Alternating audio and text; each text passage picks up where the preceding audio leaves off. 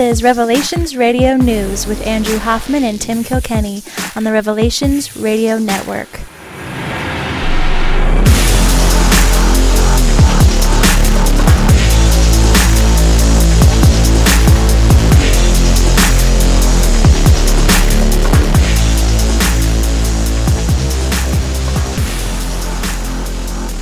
Podcasting to you from the foggy forest of Meadowdale, Washington. I am one of your hosts, and my name is Tim Kilkenny.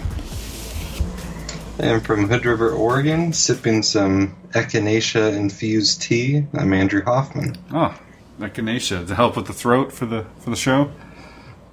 Just trying to not get sick. That's understandable. Kind of a crazy flu outbreak season. Yep. Did you hear it's a deadly outbreak? I heard that, yes. Did you hear it was the deadliest flu season in recent memory? Since last year? It's like 93 people or 33 people have died. Yeah. Kind of like 11 school shootings so far this year. If you actually look at some of the death statistics, not all because of flu. Ah, well, there you go. Yeah. There you go. Well, it's been a quiet week in the news. As always. Yeah. I did want to point out a couple things before we really get into the news. What's going on?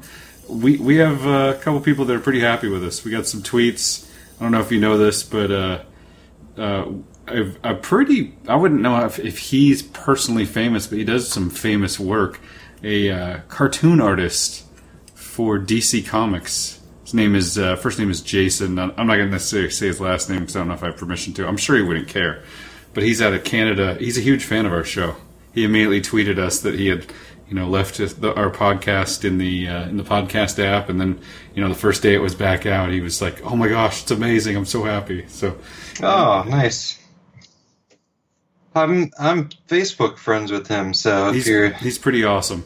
And the great James Corbett also, I tweeted, our Revelations Radio News Twitter account tweeted that we had a show out, and James Corbett responded, "Is this real?" So he was excited, and there was a few other people, and even I went and looked at just iTunes reviews because I haven't checked in there in a long time, and someone wrote a review that was, I don't know, roughly 50 lines long, and all it was "please come back." Aww. Over and over and over and over and over again.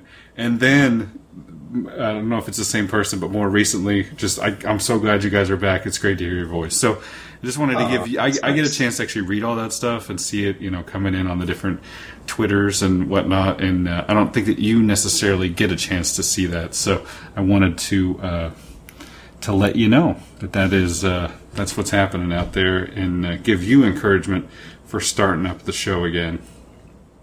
Yes. So hopefully, apparently you're doing a good job cleaning it up and making it listenable. So trying to do so. Good work. Thank you, sir. And we even got one from Jason.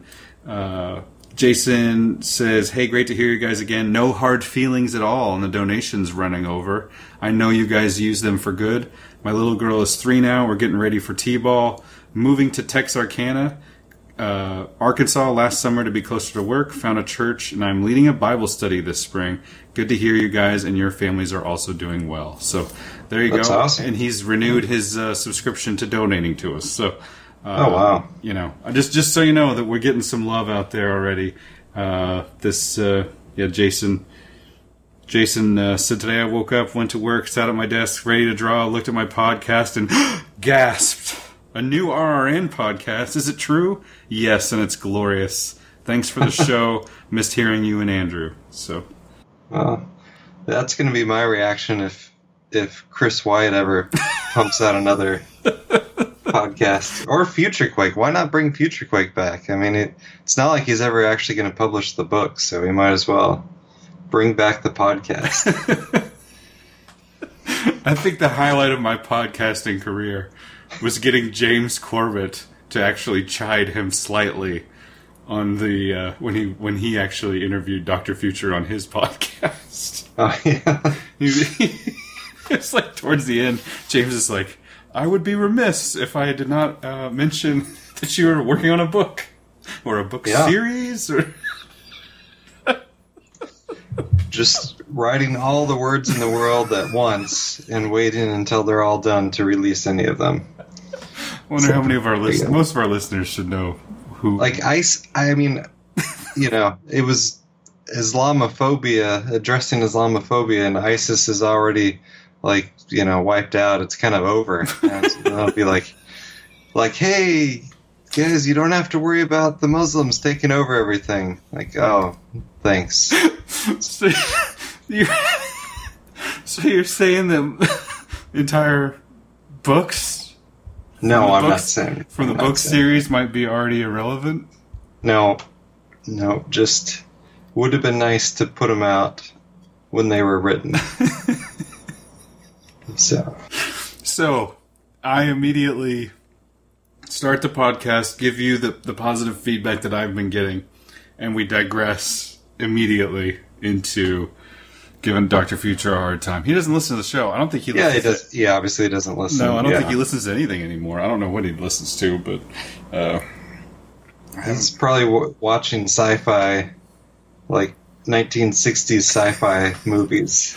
Down in his basement with all of his slot car tracks. So you laugh, but that's really, really, really close to true. And I can also guarantee you that there is a television on somewhere in that house celebrating all of Nick Saban and Alabama's. Oh no, he's not an Alabama fan, is he? Oh, you don't know this? I didn't tell you this. So it's not him. His lovely wife Ginger is from Alabama and is a huge Crimson Tide fan. Like, they have houndstooth pillows at their house. She doesn't miss a game. Like, he said that it was the second most important religion in the home. So she's pretty awesome. Well, she should be pretty happy the last few years. Yeah, no kidding. Yeah. I didn't even know that, and we still played an Alabama-related clip on the show a few years ago. That's true. Yeah, the dynasty will never die. You're the one that turned me on to Colin Cowherd for the first time. Not sure what to say to you about this. So, all right. Well, should we get to our actual show? I'm ready. Although I do want to say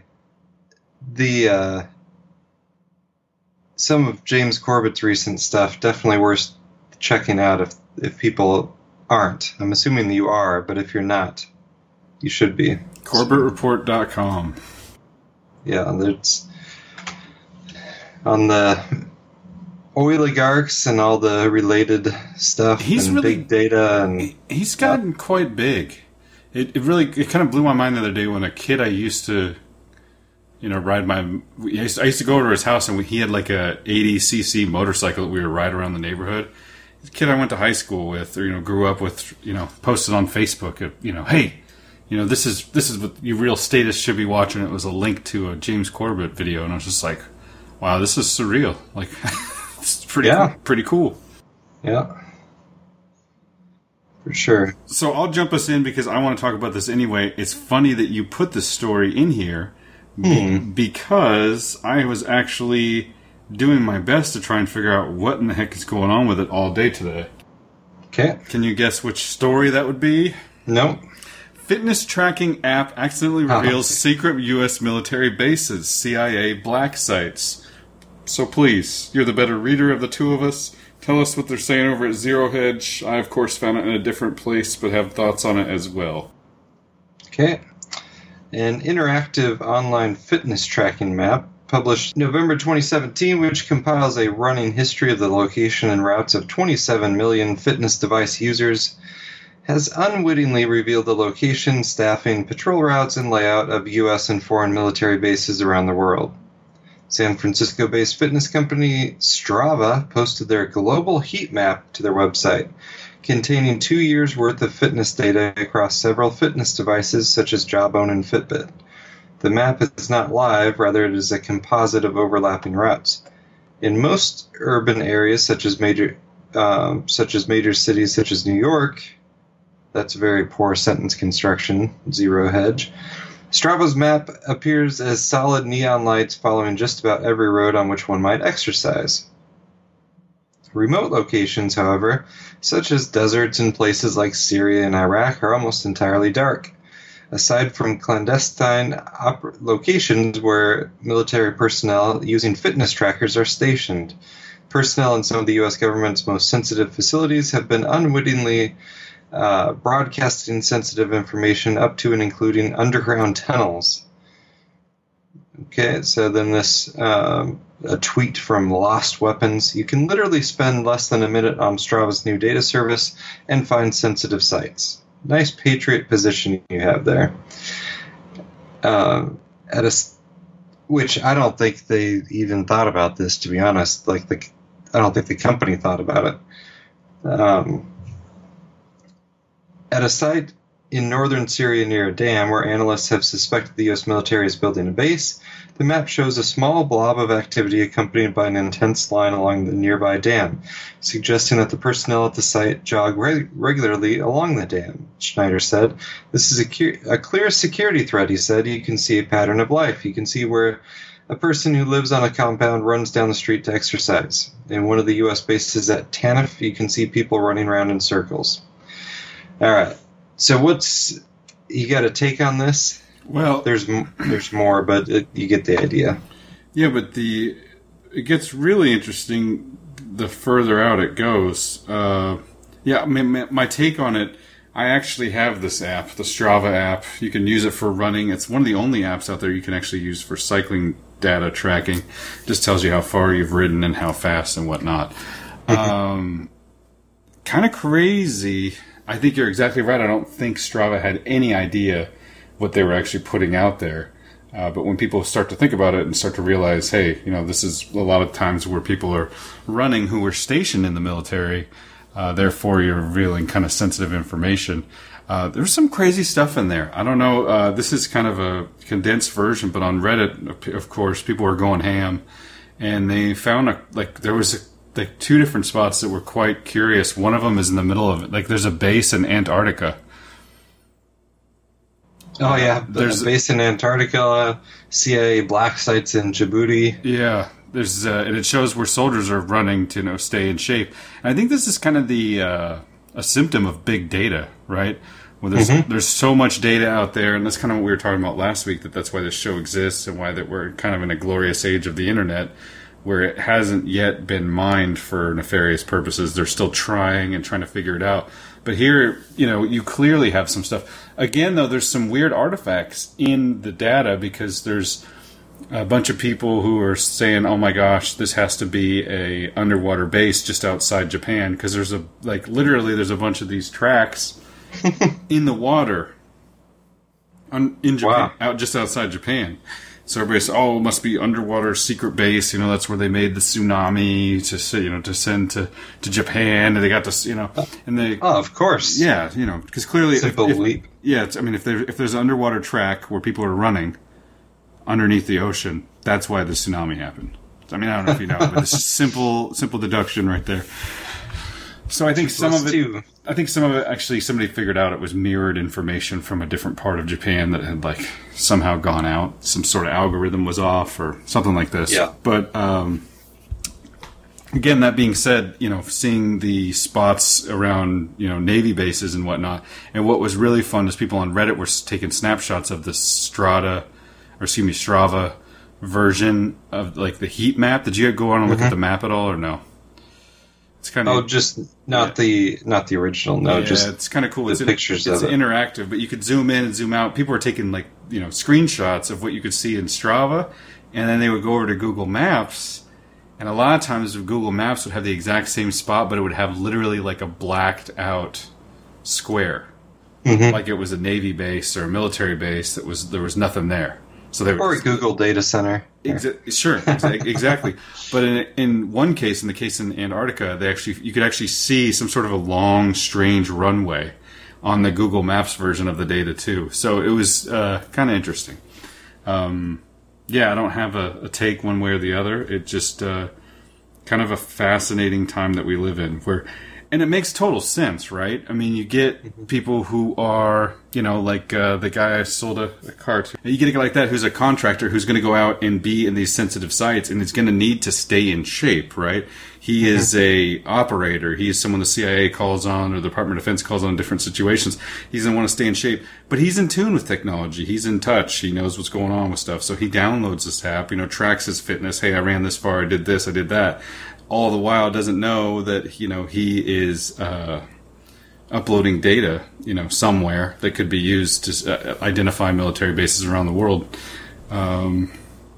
which I don't think should be there in the first place. But and the overlays to Google Earth, which was started by a contractor with, that was given access basically to military satellites. Sure, and then it's clear that they've doctored a lot of sites, and this map proves it, because you just spend a couple minutes kind of zooming in and looking at different things, different areas, and you can find these squares around military bases, and it's weird. There's even a heat map that shows several passes through the White House. Yeah, so not like this. Probably underneath. No. Not that it's like super hot, but just like a couple times somebody has been through the White House, whether they have Strava turned on their phone and then they're wearing a Fitbit app or whatever, but it's transferring the data back and forth.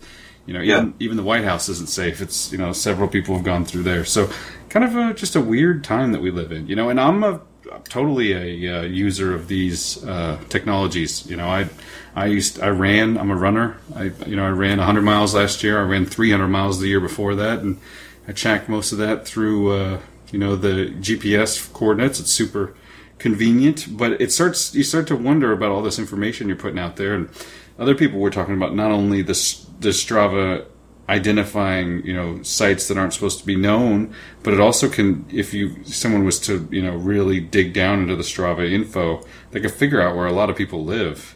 Because you start and stop at a certain point where you run, and a fascinating part of all this GPS data that we're using. Yes, and the unintended consequences of it, which the unintended consequences of technology will only. You gonna write a book with that title, or? So, it's the books have been written. Okay. So there's a book titled "The Unintended Consequences of Technology." This is what you're telling me? I don't know if it's got that title. Okay. It covers that subject. Okay, gotcha. Many, going back to Elul. I'll Google that after the show. The Technological Society there. Well, do you have any interest in this Andrew McCabe character? Actually, let's keep on the kind of technology stories. We got a couple more. Okay.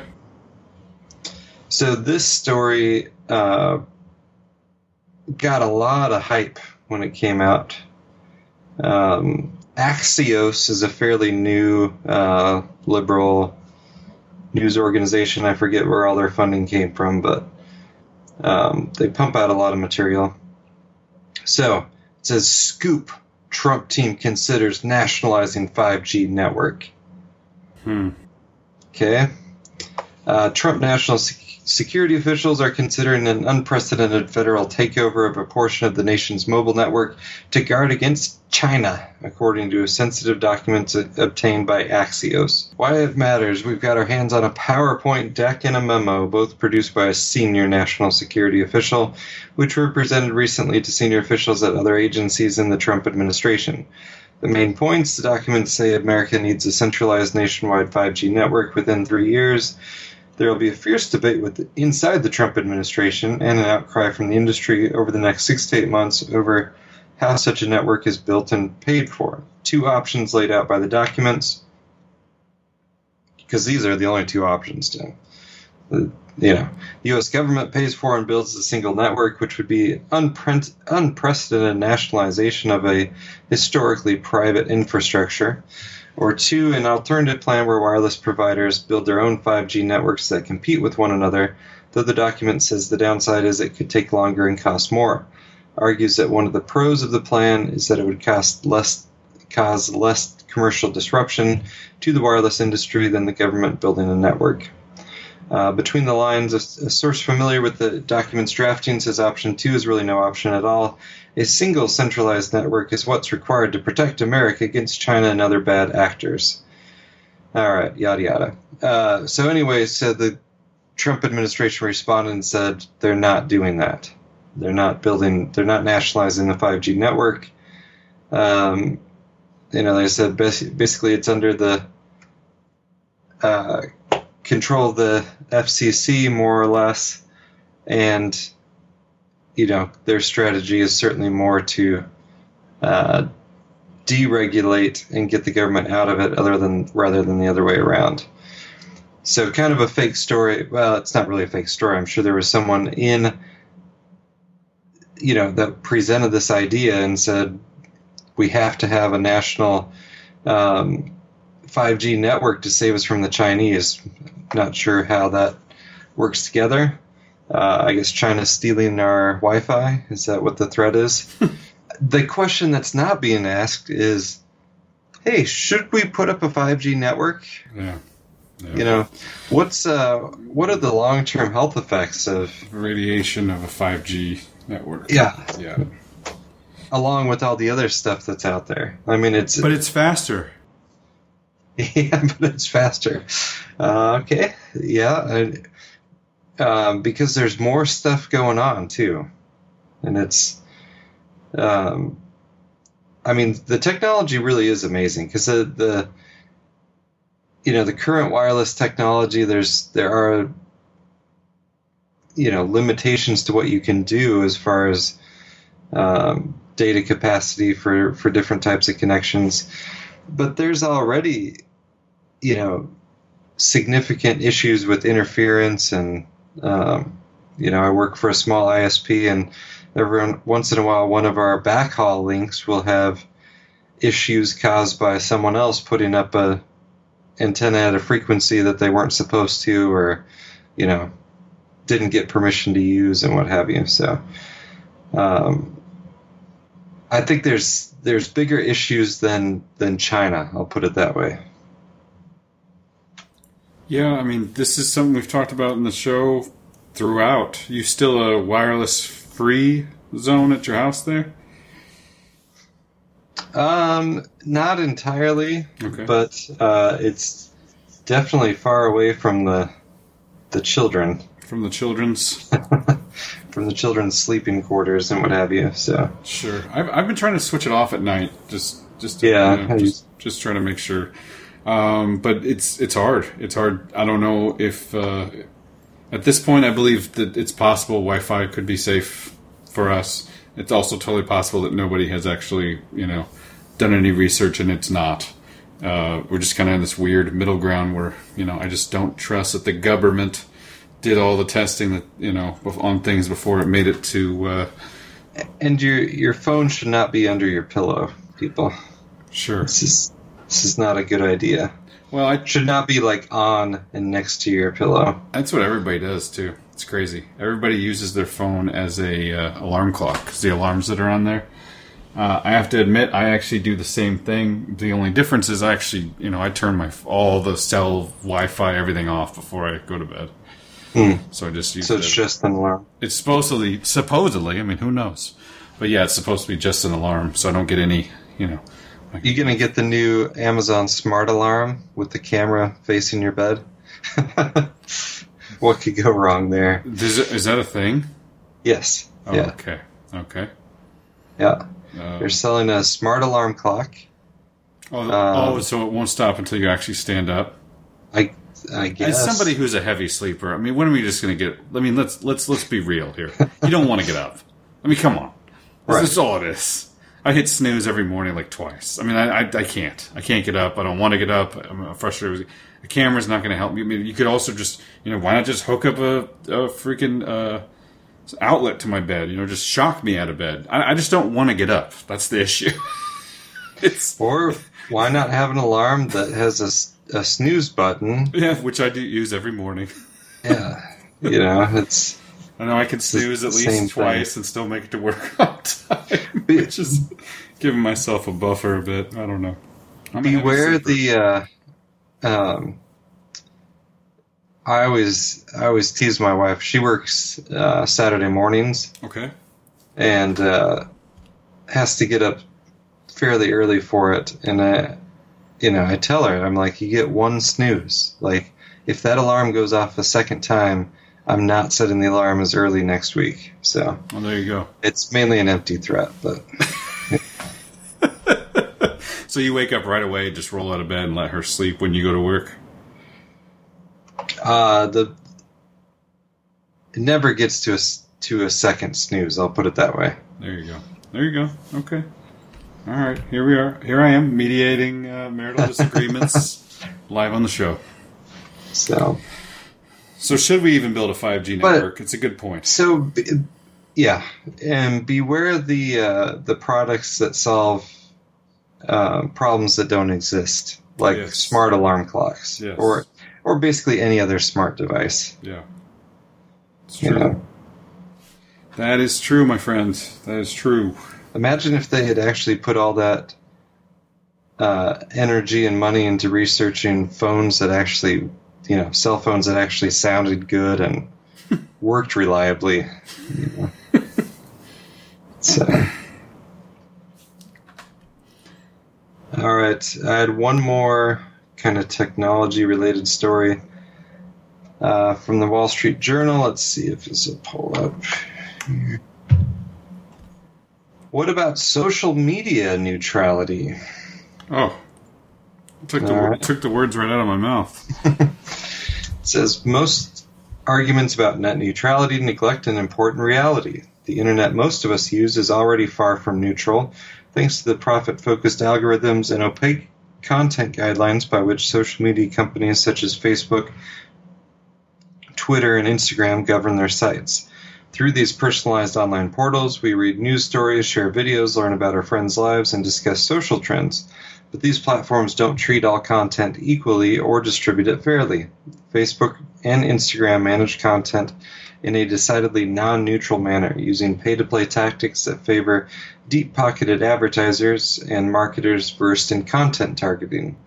Whereas some paid promotions reach millions of Facebook and Instagram users, these platforms' policies ensure that most unpaid content reaches few. Many Facebook users have seen the audience response for their non-promoted posts shrink recently. If your holiday post received half as many likes as in past years, it isn't necessarily because your content is stale or your friends have lost interest. Instead, the platform you use might have changed its algorithms to compel you and the entities vying for your attention to spend more on posts.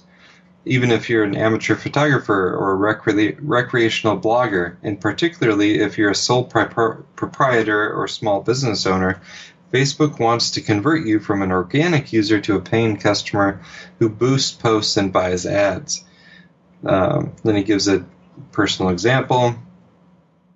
If you post a Facebook update without boosting or paying for it, the post may reach between 1% and 5% of the people who like your page. It probably won't be seen by anyone who doesn't already follow you on social media, unless a bunch of your friends or fans or friends repost it. If you boost that same post for $10, Facebook will show it to hundreds or thousands more customers. Even then, your post could languish in obscurity. If it fails to meet Facebook's opaque content guidelines, which have been known to filter out innocuous materials such as Christmas cards and names of certain cities, while allowing fact-challenge content from extremists to flourish. The visibility of posts varies tremendously depending on how desirable the target audience is to various advertisers. $5 might allow you to reach 50 big-spending New England Patriots fans or 2,000 unemployed students. The cost to reach a particular audience shifts constantly and is not disclosed until after your ad has run. Facebook's non-neutral landscape is an inscrutable and forbidding trial-and-error experiment to help businesses and nonprofits improve their return on social media investment, but many small entities can't afford to do market research. Some companies give up on social media advertising entirely if their first campaign fails. It's frustrating to learn that your value as a customer and your expenses as a marketer fluctuate at an algorithm's whim. goes on from there. So just, I think that's a valid point that, like, hey, while you're worried about your internet service provider, you might want to pay attention to who's actually controlling what content you see on the internet. It's not the ISP. True, especially when it comes to Facebook. It seems like, I don't see very many people's posts on Facebook that I used to, and I don't think anybody sees mine. It's weird. It's weird now. I feel like you can actually sense that you're being shown only a few people's information. And so Facebook has actually responded to that and said, okay, we're going to show you more of your friends and family posts. Which I think specifically you have to identify people as friends and family. Oh, so I have to go in and tag that this person is a friend, this person is a family. They want you to tell them like who your cousins are and who, you got to give them more information and then they'll let you see their posts. Come on. I mean, the FBI already knows all that stuff, really. Can't they just cross-reference the FBI database and know who my brothers, sisters, and cousins all are? Come on. Yeah, you would think. Seems a bit redundant. Just like that. Each agency, even the Facebook agency, has to have their own file on you, though. That Onion article, or that Onion video that we've played probably 1,000 times on this show. Not 1,000, but at least a few, where it talks about, FBI is actually closing down a whole section of their surveillance due to Facebook. I'm Brooke Alvarez. Let's get right to our top story tonight. Congress today reauthorized funding for Facebook, the massive online surveillance program run by the CIA. According to Department of Homeland Security reports, Facebook has replaced almost every other CIA information gathering program since it was launched in 2004. After years of secretly monitoring the public, we were astounded so many people would willingly publicize where they live, their religious and political views, an alphabetized list of all their friends' personal email addresses, phone numbers, hundreds of photos of themselves, and even status updates about what they were doing moment to moment. It is truly a dream come true for the CIA. Much of the credit belongs to CIA agent Mark Zuckerberg, who runs the day-to-day Facebook operation for the agency. The decorated agent, codenamed the Overlord, was recently awarded the prestigious Medal of Intelligence Commendation for his work with the Facebook program, which he has called, quote, the single most powerful tool for population control ever created. Among the biggest successes of the Facebook program is Operation Farmville, which the CIA credits with pacifying as many as 85 million people after unemployment rates rose dramatically. Other features, such as the suggested Friends window, have been instrumental in allowing government agents to infiltrate deeper into the friend networks of suspected dissidents. For some expert analysis now on the story, let's check in with the Fact Zone's first responders.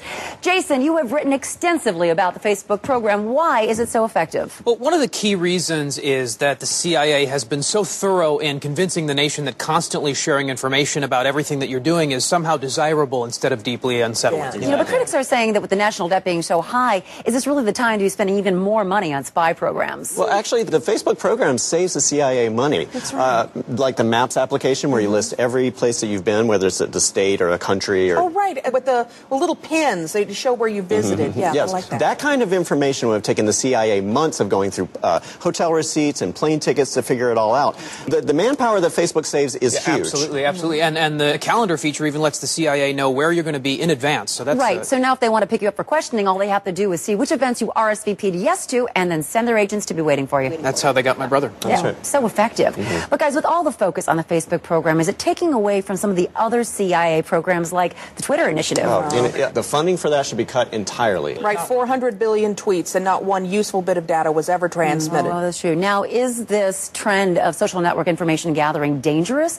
I mean, just last week, the New York Times revealed that Al-Qaeda has designed Foursquare to identify popular locations for bombing. Well, actually, Brooke, that's been discredited as any kind of real threat. The people that use that site are people that no one would mind seeing bombed anyway. Yeah, So. really, the only thing the CIA has to be concerned about is people losing interest in Facebook and moving on to a new social network site, like the Chinese site Wanbi. I love Are you guys on Wanbi? Oh my God, it's so much more fun than Facebook. It is great. I love that one. I love that you can earn friend points the more state secrets that you post. You know, I've got a lot of contacts in the State Department. You know, I think I could really rack them up. You should post them up. I should. All right, first responders, thank you so much as always. You know, I'm, of course, a big fan of any social networking site. It allows me to interact with my fans without having to see, hear, or smell them. Well... So that clip is from 2009, and it seems more prescient than ever. A couple things that didn't age well. Of course, the Farmville reference. I don't think it. Just insert Candy Crush. Yeah, valid point. Insert Candy Crush, and then still, it's a little different now. Now there's Snapchat and other things where people are just constantly not even really updating what they're doing all day or checking into a place. We're old now, Andrew. I'm not sure if you're aware of this, but being on Facebook, talking to people on Facebook, even our friends who check into Facebook, very old. To be young and hip and trendy, you got to make 5-second videos of what's going on throughout your day, and then just post those. And those are called stories. Yeah, those are stories. Yep, put those on your Instagram, or you put those on the Facebook, or you put those on the Snapchats. I've never actually clicked on one of those. I've seen the listings there. Oh yeah, that's Facebook's last ditch effort because they couldn't buy Snapchat, but most of the kids are on Snapchat these days, and so they're basically you post a 5-second story, so it's over and over and over again. You get basically through a whole day you'll amass 2 or 3 minutes of what you've done throughout the day. Sounds awesome. It does. It is awesome. I'll tell you what. It's amazing. I had it for a while, and I just deleted it. It felt voyeuristic, like many other social networks. So, yeah. Twitter, I do think hilariously depicted in that video. Totally true. Not a single useful bit of information. Supposedly tons of Al-Qaeda Twitter accounts out there that the government mysteriously just can't shut down. Just can't do it. Yeah, all these hate Twitter accounts, a lot of these people radicalized by different Twitter accounts. I think that's probably the only social media site that's actually helpful for spreading truth. But, they've started to jump the shark as well. They've tripled or doubled their character count, which is kind of an issue. That was their whole thing. You only had 130 characters, and now you got 240 or whatever. And then... now they're also taking ads and streaming video games or streaming NFL games and doing all kinds of other stuff. But still not making money. Still stocks, why make money? Stocks still selling for tons of money. So I don't know what's going on there. Amazon's soon going to be worth $1 trillion, even though they make a few million a year. So the amount of stuff I buy from Amazon is absolutely scary. This podcast is actually the MP3s now hosted on Amazon Cloud. Thank you, Dropbox. Dropbox got hip to my plan and realized that I was hosting a download site for our MP3s, and they changed it. They wouldn't let that happen anymore, and so I'm having to host it somewhere else. And I went to go to a podcast hosting site, was looking at the frequently asked questions on the podcast. Yeah, they're just turning it around from Amazon. Yeah, did I already tell you that? Or did you guess? Yes, but really there's only there's Amazon, you could get it from Microsoft, you could get it from a couple other places, but it really has been taken over by just a couple of... And Amazon being the biggest one. I was sitting talking to a customer yesterday or the day before. He does emails that go out from let's say you bought Pandora subscription and you get your email each month that says you've been charged your whatever fee for having Pandora commercial free. His company basically formats and programs the emails to go out for different services and whatnot. So I said, okay, so where do you do that? He goes, well, my company's in San Francisco. I live in Port Angeles, Washington. Talking about an amazing gig. He literally just wakes up in the morning, works remotely, and lives out in the middle of nowhere, Washington. Nice. Right on the water. Beautiful area. But back to my point, how do you do all that? Oh, it's all in the cloud, Amazon. Okay. Oh, yeah. Yeah. All right. We gotta get some steam going here. We haven't had enough sarcasm in this show. Let's I'll restart here since I was interrupted by your clip. I'm so sorry. I enjoyed it. And it hasn't been 1,000 times, maybe 3 times. It's a good clip though, and it is. The Onion, I think it was Oscar Wilde that said something like, if you tell people the truth, at least make it funny or else they'll kill you. Yeah. Or was that also Abraham Lincoln? It was the cautionary tale about Twitter was from Abraham Lincoln. Yes, yeah. All right, so the Andrew McCabe thing, what I was going to say is that kind of back in the day, you could trace everything back to the Kennedy assassination. Yes. And I'm throwing something out there that you can trace a lot of the stuff going on now back to 9/11. 9/11, which is kind of the big event of our time. Do you happen to remember when Robert Mueller was named head of the FBI, Tim? 2 days before 9/11. Let's see. Confirmation vote, August 2nd, 2001. He was nominated in July of 2001. And so I'm off. Officially became the FBI director on September 4th, 2001. Oof, goodness. So the over-under, I'm off by 5 days. Yeah. So, involved in all the post-9/11 stuff. Wiretapping, terrorist surveillance program, all of that garbage. Then he, goes into banking and helps kind of clean up and cover up a drug. So he went from money laundering scheme. One false flag to another. Yeah, and so how did he get back in charge of going after Trump? So one of the connections was obviously James Comey. James Comey was his deputy. They're great personal friends. McCabe is in there too. So you're seeing dominoes start to fall. But honestly, part of the question I have is, why is it such a big deal, right? I mean, yeah, you're a Democrat whose wife took $700,000 from Terry McAuliffe, who is like best friends with Bill and Hillary Clinton. While you're working in the FBI, no, Donald Trump is not going to name you FBI director. Which, remember, there was all those news stories after he fired Comey. Trump expected to name Andrew McCabe as the next FBI director. He's the most qualified, yada, yada, yada. This guy, which Trump did not do, the guy he did name, though, Christopher Wray, was part of the Bush administration. So I wouldn't exactly trust him either. Let's get into a couple of these stories. So Andrew McCabe steps down. So they got this memo. I predicted they would just keep saying that, release the memo, not do it. The congressional committee has now voted to release the memo. And this is all in reference to the story we covered just last week, which was podcast, which was all the text messages that have been lost in the secret meeting and everything else, correct? Yeah, and this specifically has to do with FISA. Like, the memo has quite a bit to do with FISA supposed violations.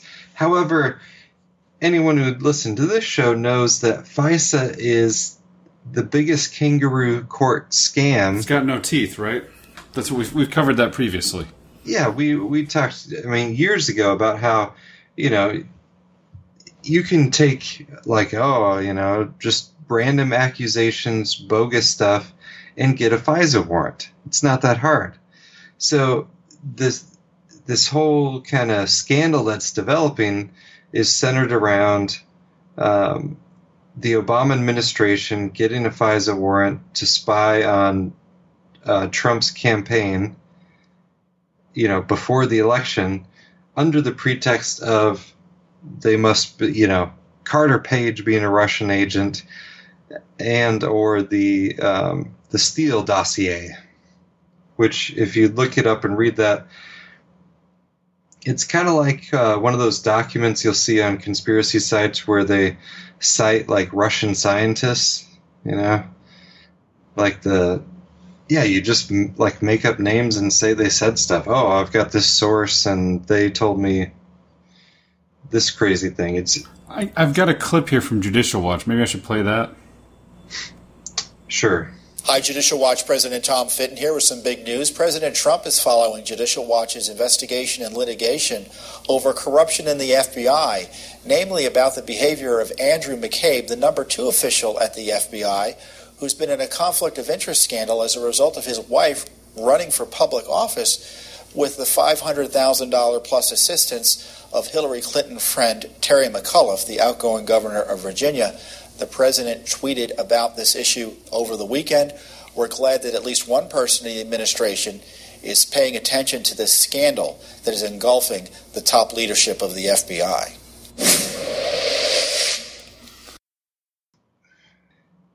So McCabe resigned, or was removed. What's interesting is what's Yeah. interesting, the president had actually sent out a tweet earlier. Was it last month? Basically saying, why is that guy still employed? Well, yeah. FBI Deputy Director Andrew McCabe is racing the clock to retire with full benefits. 90 days to go, ? Exclamation point. And so what he did is he's out, whether he was forced to resign or just resigned.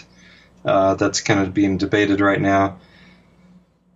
But he just is using up vacation time to get to that date. Right. So he's on terminal leave. The date was March. Okay, so the date for retirement is March. That's why the president tweeted it out. 90 days left, right, in December. However, as somebody pointed out on Twitter from Judicial Watch, timing of McCabe's departure is curious because literally this is the day that the House and Senate are voting to release information about FISA requests. Of course, the official story, though, is just as you said, he's built up a bunch of vacation time. He's going to burn it all from here and step down immediately. If the plan wasn't for him to make it till March, cash in his vacation time, and get more money at the end for his severance package. Yeah.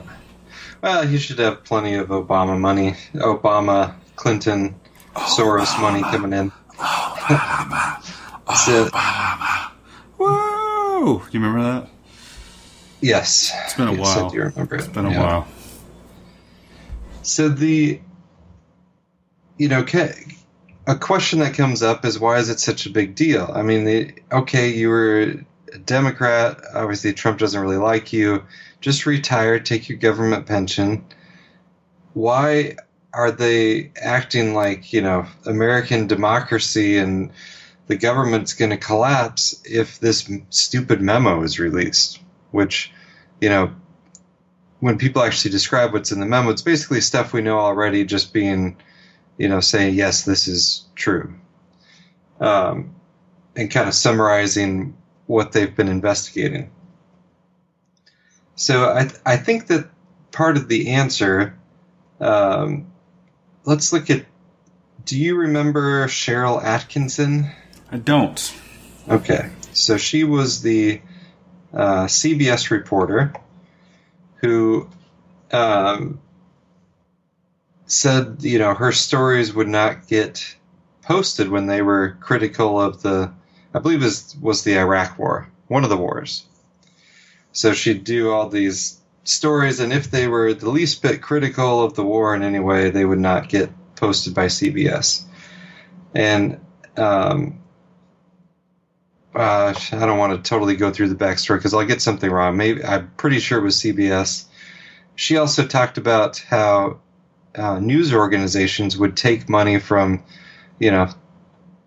basically third world dictatorships to present puff pieces on them. And that's what usually with the PR agency in between. Somewhat scandalous when she did that. She resigned. Or when she talked about that, she either got fired or quit. But I thought this comment was interesting. So the main story is not what they did to stop Trump, it's why.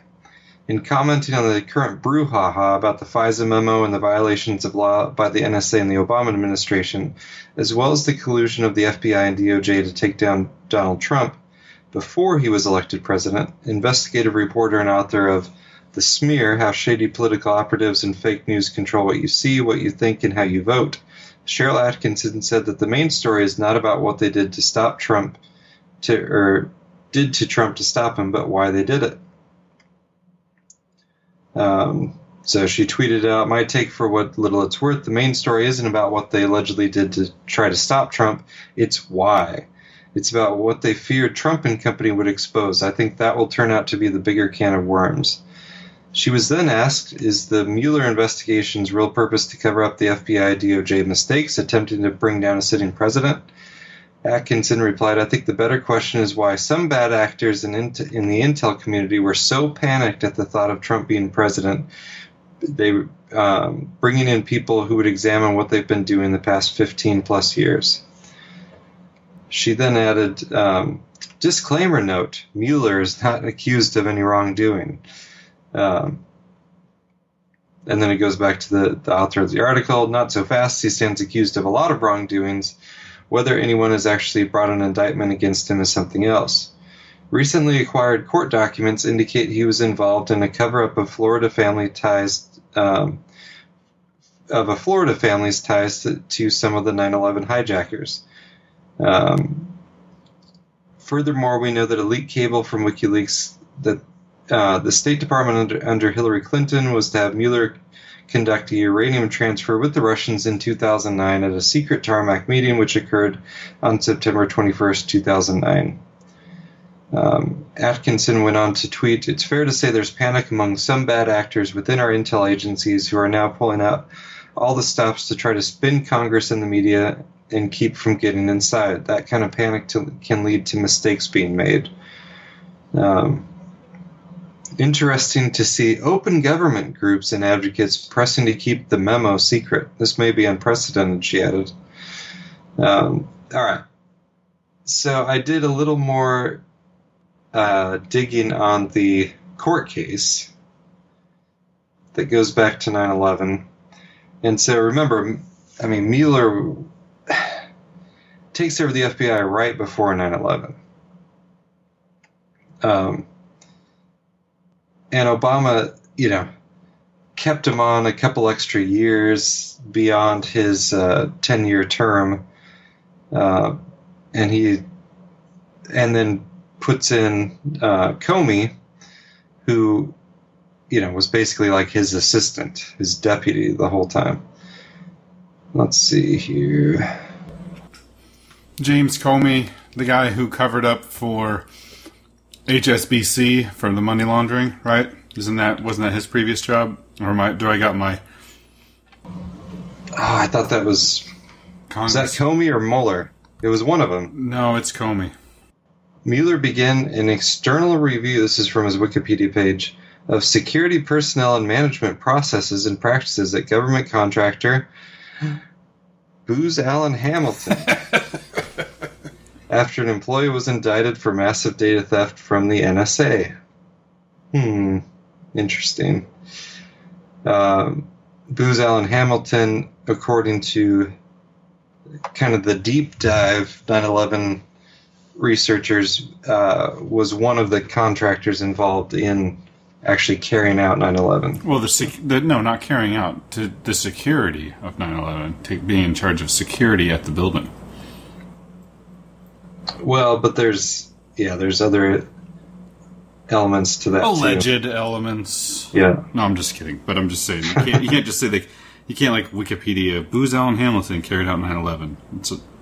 You got to at least say what the official government position is. Yeah. Maybe not. Well, let's just say Booz Allen Hamilton had more to do with 9/11 than Afghanistan. I'll put it that way. In the fall of 2005, Comey announced that he was leaving the Department of Justice. In August 2005, it was announced that Comey would enter the private sector, becoming general counsel and senior vice president for Lockheed Martin. Comey's tenure took effect on serving in capacity until June 2nd, 2010, when he announced he would leave to join the senior management committee at Bridgewater Associates, a Connecticut-based investment firm. On February 1st, 2013, after leaving Bridgewater, he was appointed to Columbia University Law School, and then he was appointed to the board of directors of the London-based financial institution of HSBC Holdings to improve the company's compliance program after its $1.9 million settlement, which we discussed on this show as a tax break, with the Justice Department for failing to comply with its due diligence requirements for money laundering regarding the Mexican drug cartels and financing terrorism. Since 2012, he has served on the Defense Legal Policy Board. And his new job is teaching ethics and leadership. I forget at what school. Which is awesome. That is awesome. It's like no shame. I mean, people say Trump has no shame, which is true. But man, the gall to have that job. Like, I mean, we're talking about are you done with this topic, or you kind of have a point, or are you headed towards a conclusion here? I guess the point is that there is something else going on that's deeper. There's something bigger. What is everybody scrambling to protect? Why are people standing down? Why was the text message even sent in the first place? Oh, I thought I lost you for a minute. I thought you crashed. So, No. Why was traffic problems email sent?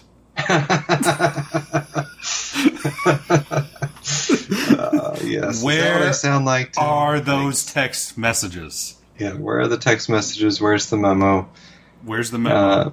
Why was text message memos I do think it's interesting. Okay, on Fox News, they will say Democrats paid for the dossier, yada yada yada. They will never mention the fact after the original story came out that all that got started with not just the newspaper guy that funded it originally, but it was linked to Jeb Bush. Like, it was on behalf of Jeb Bush. Like, was totally, and then they passed it off to Hillary's campaign. So it's a Bush-Clinton thing. You know, all roads lead back to 9/11. And Trump, it's not really Trump's policies. I mean, Trump's policies are not that crazy. It's not like having Ron Paul as president. You know, it's not messing with the Federal Reserve. He's doing, protecting Wall Street. So I think that it all comes down to he's not in the club at some level. Maybe he is at other levels. But something about Trump and the potential people he would bring into his administration has freaked people out beyond, and freaked the establishment out way beyond what is explainable by his actual political positions or political actions. And people are definitely freaking out about it. MSNBC analyst claims conspiracies about FBI text messages could lead to violence. Oh, yeah. So if you even talk about... Don't even question these missing text messages. Right. Even saying there are missing text messages is... Oh, by the way, they did find them. After we talked about last time how they're out there. Oh, they found them? Yes. Yeah. So now they're just, trying to dig through and... excuse as many as they can from having to turn them over. But here's how that goes. Hey, Verizon, do you have those text messages? Well, are we still working on a 5G government-funded network over there? No, it turns out we're going to shoot that one down. We think it's a bad idea.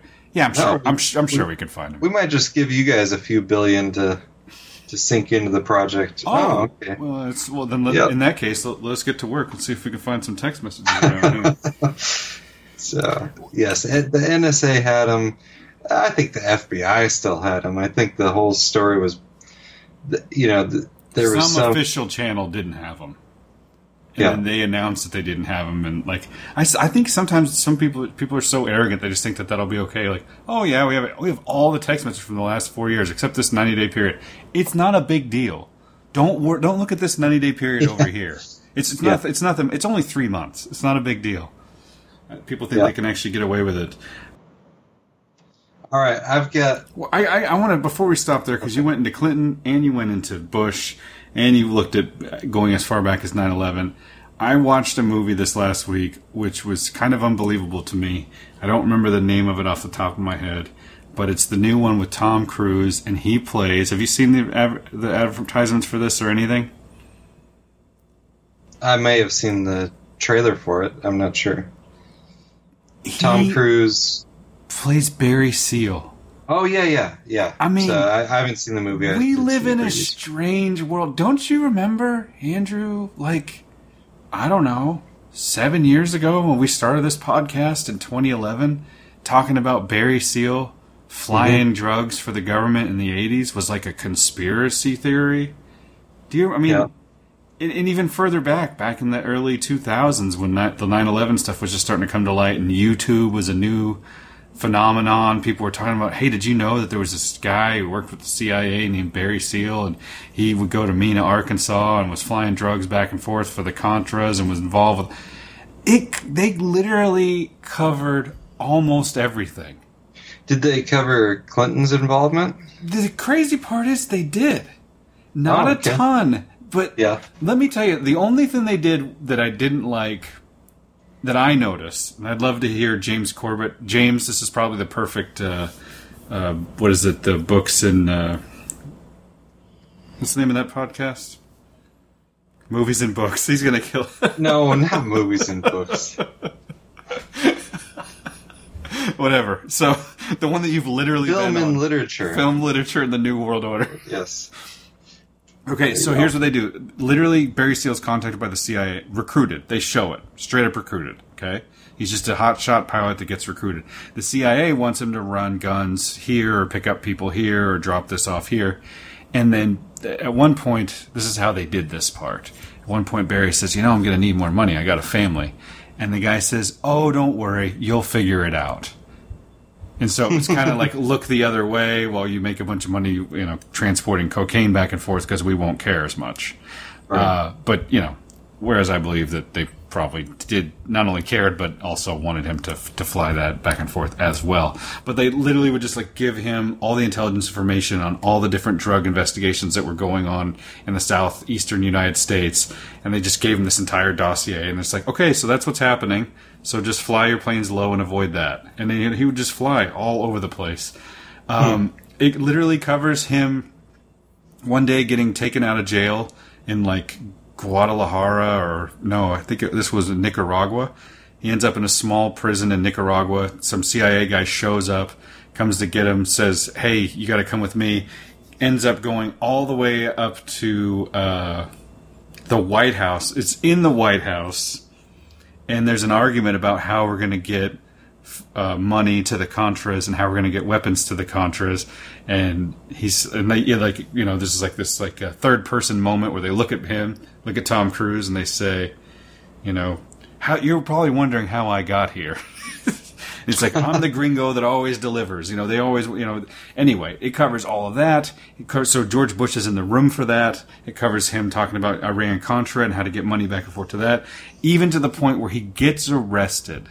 Okay? He gets arrested because he crashes a plane full of drugs. He gets pulled over by the DEA on the plane. They have to land it. They search his plane. They find tons of cocaine, money, drugs.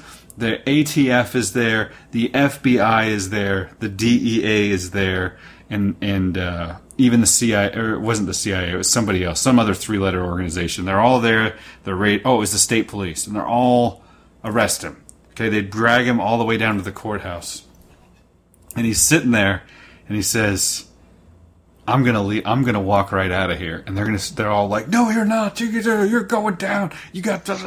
And he goes, "I'm gonna walk right out of here, and there's nothing you can do about it." And this lady walks in. She's all mad. She's like, "I'm ready to take you down." And she's like the state attorney or something like that. And this lady comes in. She says, "Ma'am, the governor's on the line for you." And she's like, "Tell him to hold." And she's like, "No, he said it's emergency right now." She's like, "Okay." So she goes in the other room and she goes, "Yeah, Bill, what do you want?" And then they said, "What?" No, they just say Governor Clinton's on the line. Governor Clinton's on the line. She gets on the phone. Bill, what do you want? And sure enough, Barry Seal walks right out. So I mean, that's mainstream media. The Bush is involved in sitting in the room to get them to take money from Iran Contra and fly it back and forth between Colombia and Cuba and send the money and send the guns to Nicaragua and bring the Sandinistas back and train them in Mena, Arkansas. Bush is in the room for the plans. Clinton gets him off when he gets arrested. Mainstream media. Yeah. But what, I mean, I'm so confused. What world do we live in now where that's not a conspiracy theory, yet half the country still voted for Hillary Clinton? Like, I'm struggling here. Like, what is happening right now? I couldn't believe that movie. I turned to my wife at some point.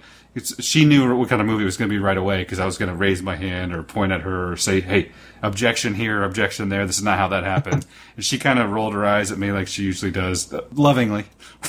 But I didn't have a lot of objections to this. I mean, it seemed pretty realistic. So, any thoughts on that? I mean, where... Is this the externalization of the hierarchy that that Frank Lordy and Chris White talked about, but not the spiritual version? Partially. I mean, it is at some level just a movie, right? I mean, so accurate as it might be, I'm the only one watching it go like already knew about this information beforehand. You and other people who already knew it. I think people who don't know it are watching it and being like, oh man, awesome movie. Yeah, Barry Seal's a cool dude, bro. Can you imagine if he had really talked to Bill Clinton and George H.W. Bush? That would have been crazy. So it just puts it in their brain like, hey, it's possible this could happen. It's just fiction, yeah. But okay, so that's I think if you didn't have the if you didn't have the background knowledge, it wouldn't have clicked in the same way.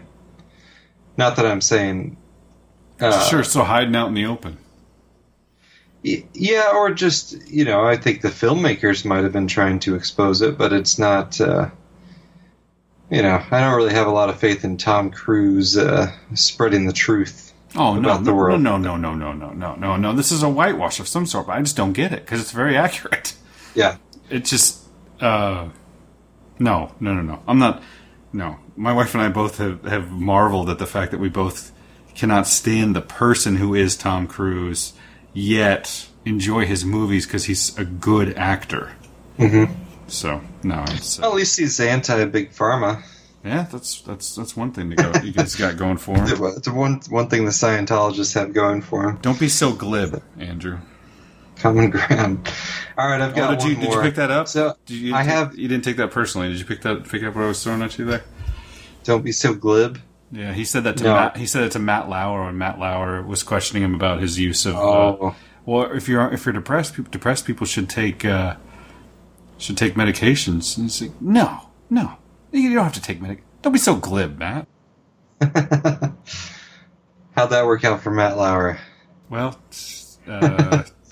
Remember? That's another thing I want to talk about. The Hillary takedown. That's another thing I want to talk about. Hillary's tweet, or no, it wasn't a tweet. It was a like a quote that somebody from inside the campaign.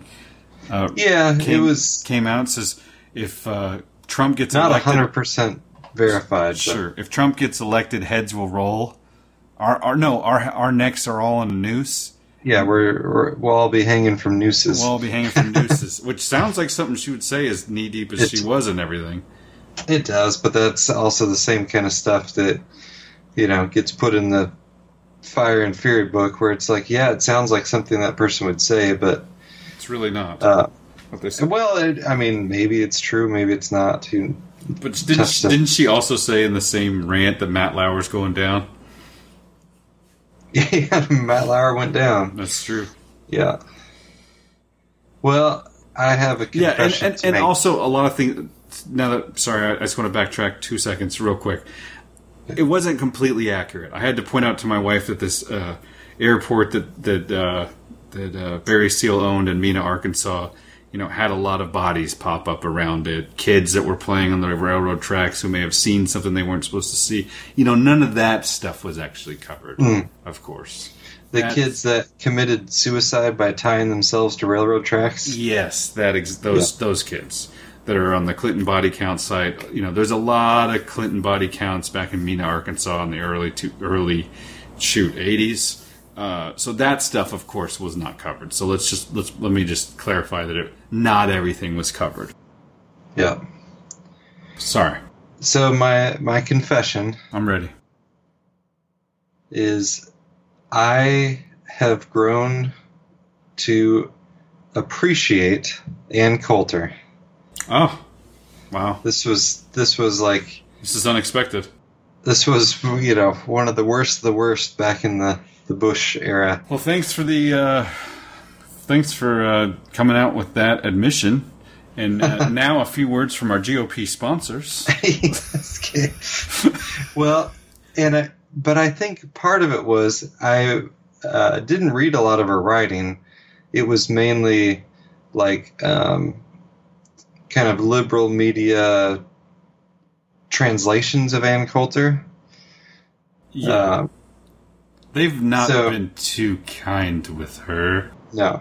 So I enjoyed this article because it is about a mutual enemy. And that enemy would be Lindsey Graham. Ah, Lindsey Graham. Thank goodness. Yes. So one of the two. Agree on. Yes, one of the two, along with John McCain, the ultimate New World Order senators, Lindsey Graham and John McCain. So it is titled Lindsey Graham, the Uninvited Guest. Why does Senator Lindsey Graham have a seat on the at the table on immigration? Are Jorge Ramos and Vicente Fox unavailable? Graham's claim to fame is, number one, having twice negotiated a voluntary surrender for the GOP on immigration, and two, winning 0.00% of the vote when he ran for president 2 years ago. You could run for president on the platform that we should kill babies and eat them, and you'd get more votes than Lindsey Graham, who designated this most remote of backbenchers, thoroughly rejected by the American people, as the principal negotiator on Trump's central campaign promise. Graham's thought process seems to be, we had an election. I ran for president. Literally no one voted for me, so my views should prevail over the guy who won the Electoral College. How about getting Dennis Kucinich in there? Has anyone asked Martin O'Malley for help in the DACA negotiations? To a rapturous media, Graham has been peddling the lie that President Trump blew up a beautiful bipartisan deal on immigration. It wasn't bipartisan except in the sense of being angrily rejected by the voters. It's the same deal that has gone down in flames at least twice before. The same deal that already destroyed the careers of Senators McCain, Rubio, Flake, Corker, Iotti, Kirk, and Governor Jeb, and she puts the exclamation point in there, Bush, which is a reference, of course, to his awesome campaign signs. It's the same deal President Bush tried to push through Congress in 2006 with Graham's support, leading directly to the Republican wipeout in the midterm elections that year. Please clap. Please clap. It's the same deal that... Okay. It's like negotiating in the Kasbah. Democrats, we demand $30. Republicans, we'll give you $10. Democrats, okay, $200. Lindsey Graham, deal. How did an existential issue for the Republican Party get assigned to the single worst person to negotiate it? All right, so it goes on from there. But I enjoy any Lindsey Graham bashing, and a day later he was removed from the DACA negotiations. So someone was listening to crazy Ann Coulter. Did you have any other stories you wanted to read from any other GOP think tank leaders or?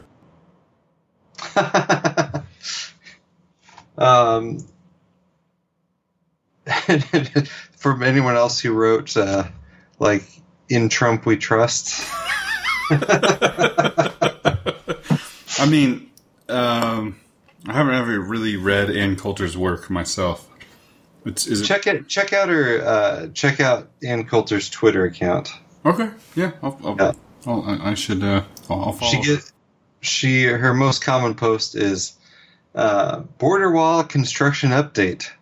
Miles of wall constructed so far, 0. Miles constructed today, 0. Next update tomorrow. She's not happy with the lack of the building of the wall. So. Okay. What's your thoughts on the wall?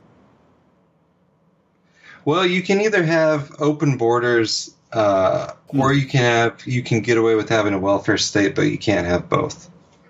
So the people that say, "Oh, Statue of Liberty, yada yada yada," that's fine if you want to go back to 18th century or 19th century America. No Medicaid. Okay, interesting. No Social Security. No welfare. No nothing. Leave it to the churches. So if you no minimum wage. So if you want to do all that and have a free society where people, that want to work hard come there, but there's no motivation to go there, to come to the country and do nothing, then by all means, that would be just fine. No need for a wall. If you want to maintain all the social programs, you have to have a secure border.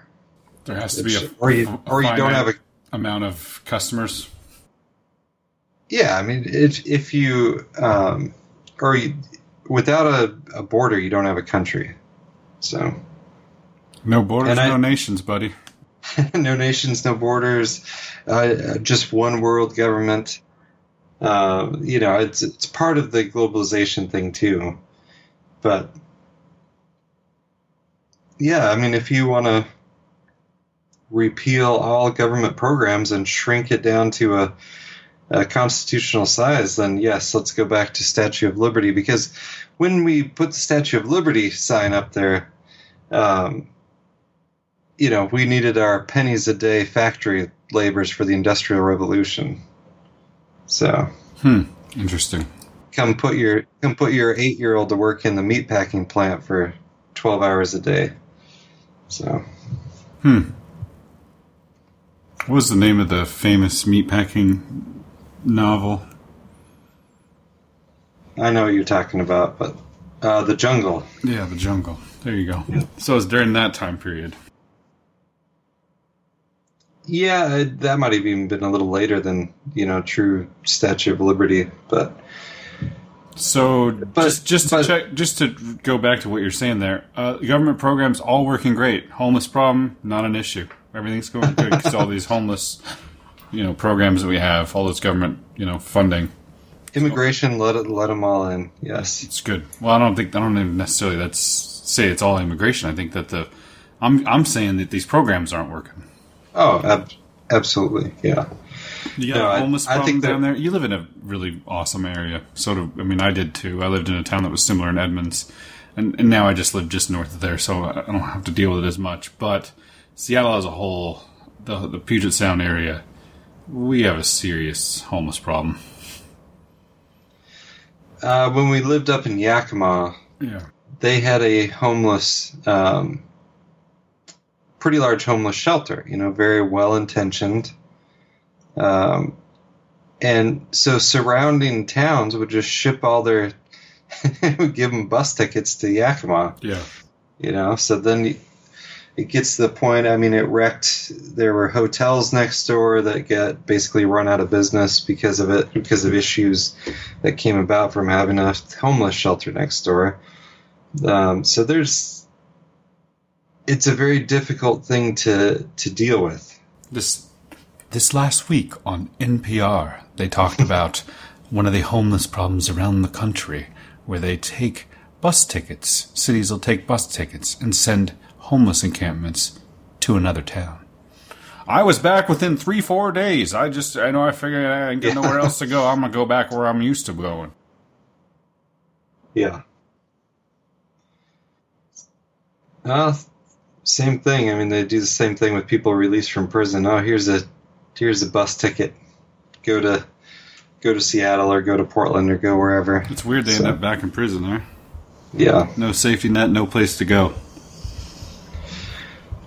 If only some major religious figure had said that we should take care of people that were down.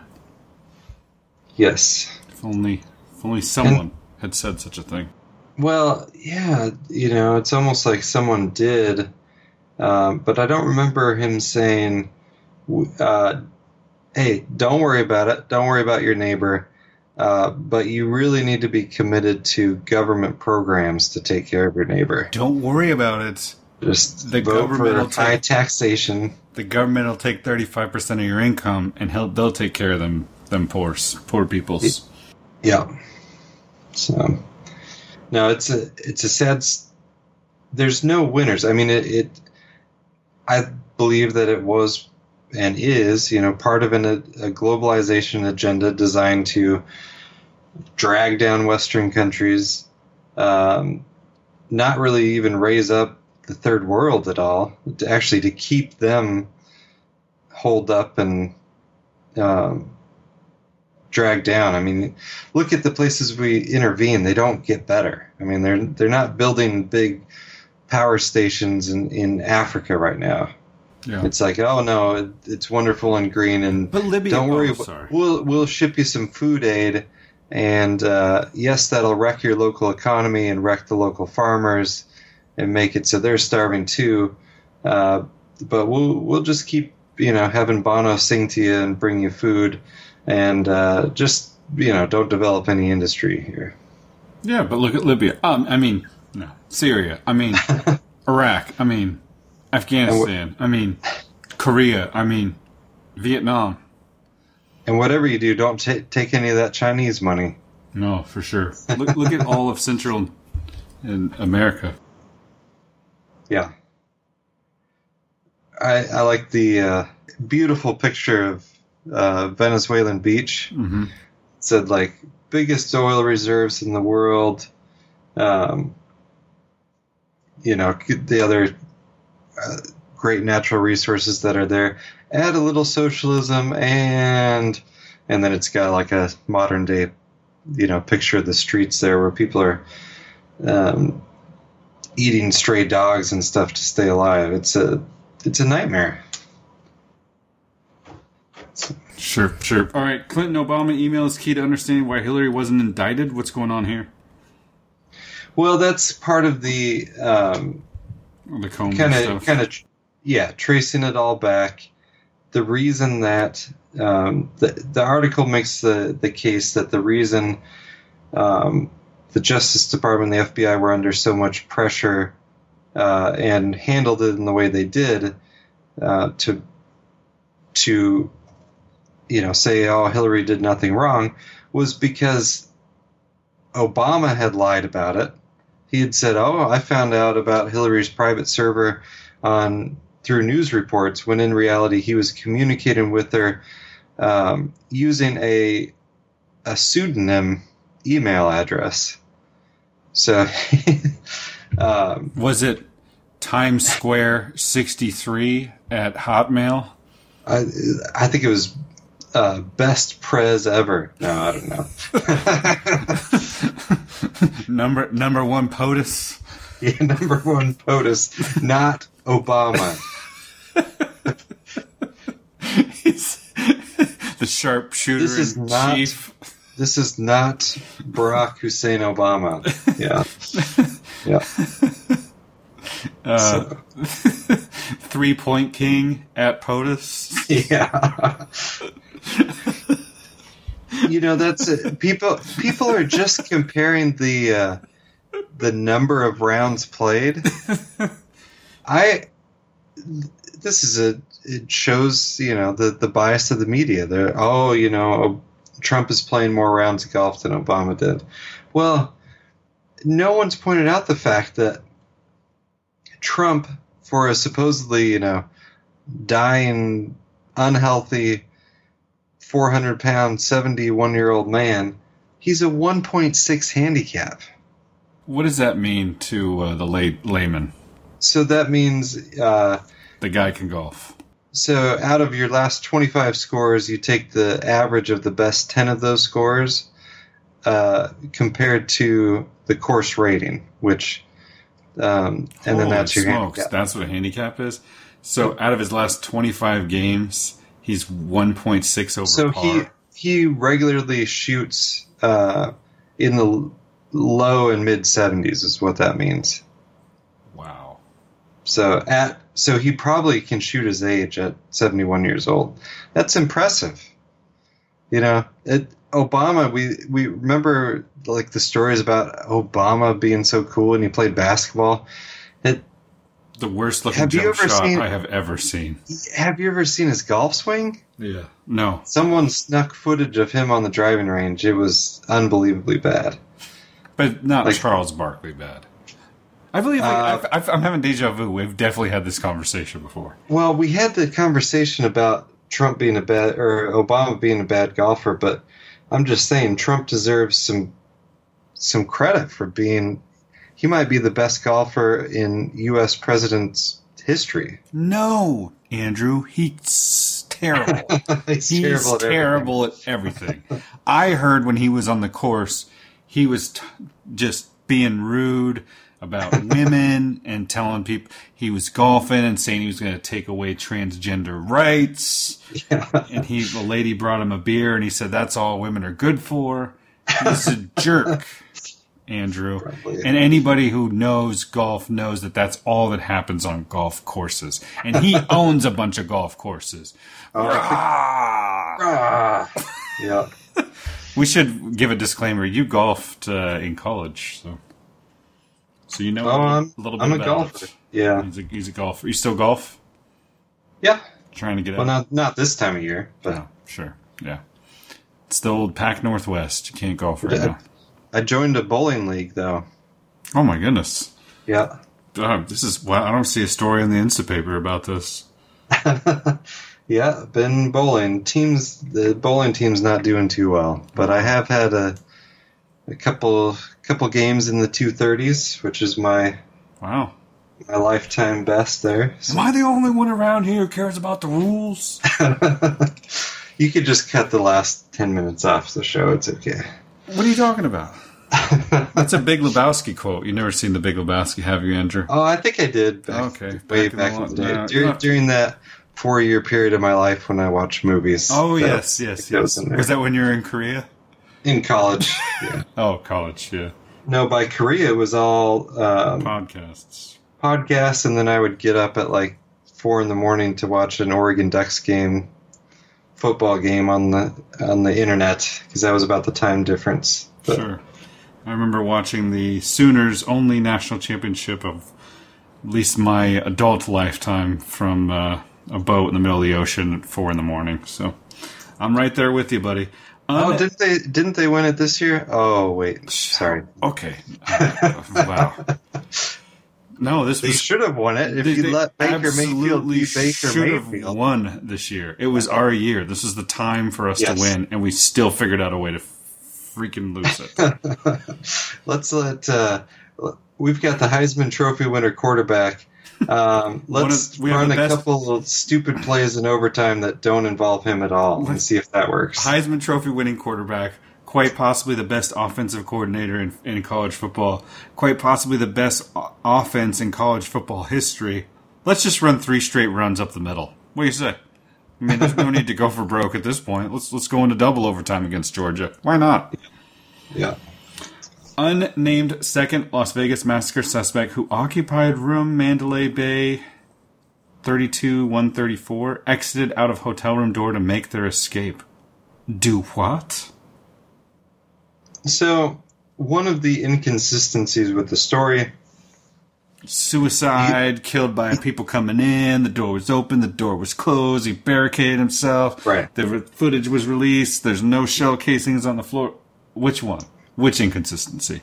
The one... This is the locked door. The locked door issue. Door's locked, door's not locked, he busted it in, it's wide open, it's ajar... So they say it was dead. The door was deadbolted at 9:46 p.m., which is 14 minutes prior to the first volley of automatic gunfire. It was deadbolted from the room that Paddock's body was not found in. So he had to and there was at least one shot fired out of that room. So if it was only Paddock, which I think it very well might not have been him at all, other than having his body dumped there. The only one not shooting at JFK was Lee Harvey Oswald. Pretty much. Sorry. But, well, or, maybe it was him and other people. I'm sorry, yeah. But he either had to have gone out in the hallway, which, remember, we have the hero security guard out there. Who no one knows. And he had already done, his barricade of that front door. So either took that all down, went around, went back in the other room, fired off a few rounds from there, and then came back out in the hallway, rather than just walking through the interior door, which you would have been able to unlock from that side. Or there was another person involved. Wow. And so this article is saying there was another person? Yep. I have a counter theory. Hear me out. He thought the door from the outside, you have to push it, but it was actually a pull. So he had put the chair up against the door, and then the guy just walked up and opened it, and it fell out the other way. It was deadbolted, though. I know, I'm just messing around. Yeah, I mean, you ever see a kid try to barricade a door and they put the chair on the wrong side of the door? Well, but then if you... I'm totally joking. Those hotel doors, if they're the ones to the hallway, those can easily swing shut and lock. Yes. Supposed to. But not the interior door like that. You can't pull a deadbolt from the wrong side of the door. That's right. That's true. So that's just, one issue. I had felt like we might not have covered that previously. So okay, well, good to get it out there. Well, that's it. Without any further ado, Andrew Hoffman's words of wisdom for the week.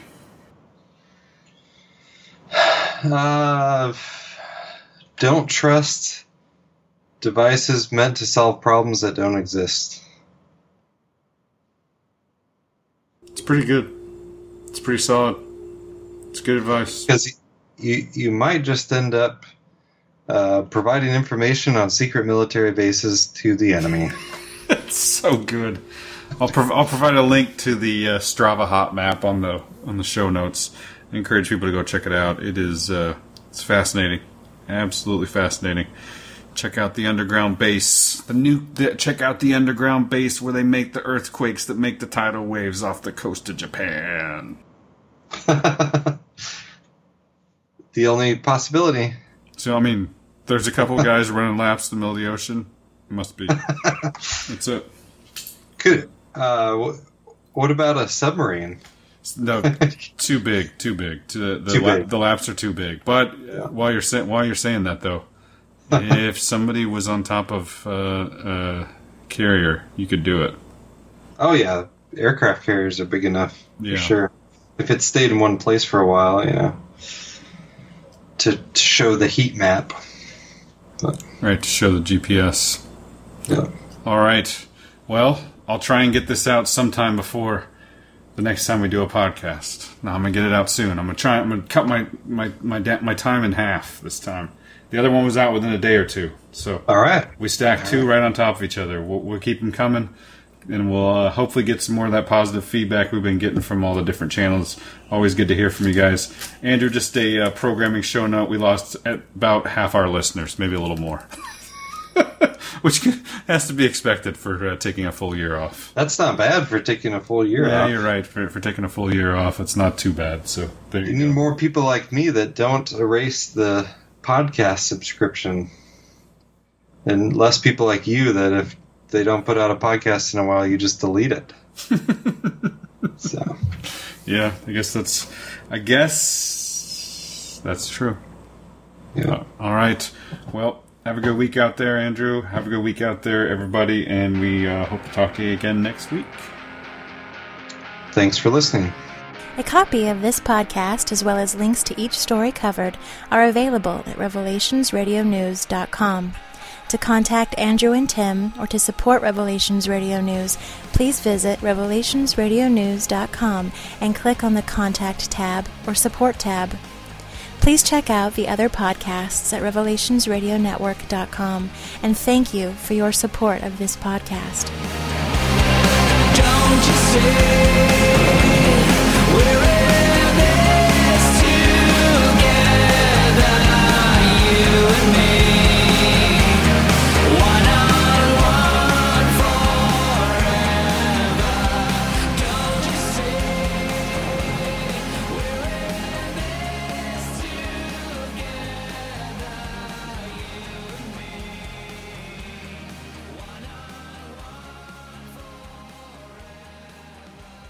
So here's my pledge to you. I will be a commander-in-chief that will have the back of the military. I won't trash talk. I won't be a divider-in-chief or an agitator-in-chief. I won't be out there blowharding, talking a big game without backing it up. I think the next president needs to be a lot quieter, but send a signal that we're prepared to act in the national security interests of this country, to get back in the business of creating a more peaceful world. Please clap.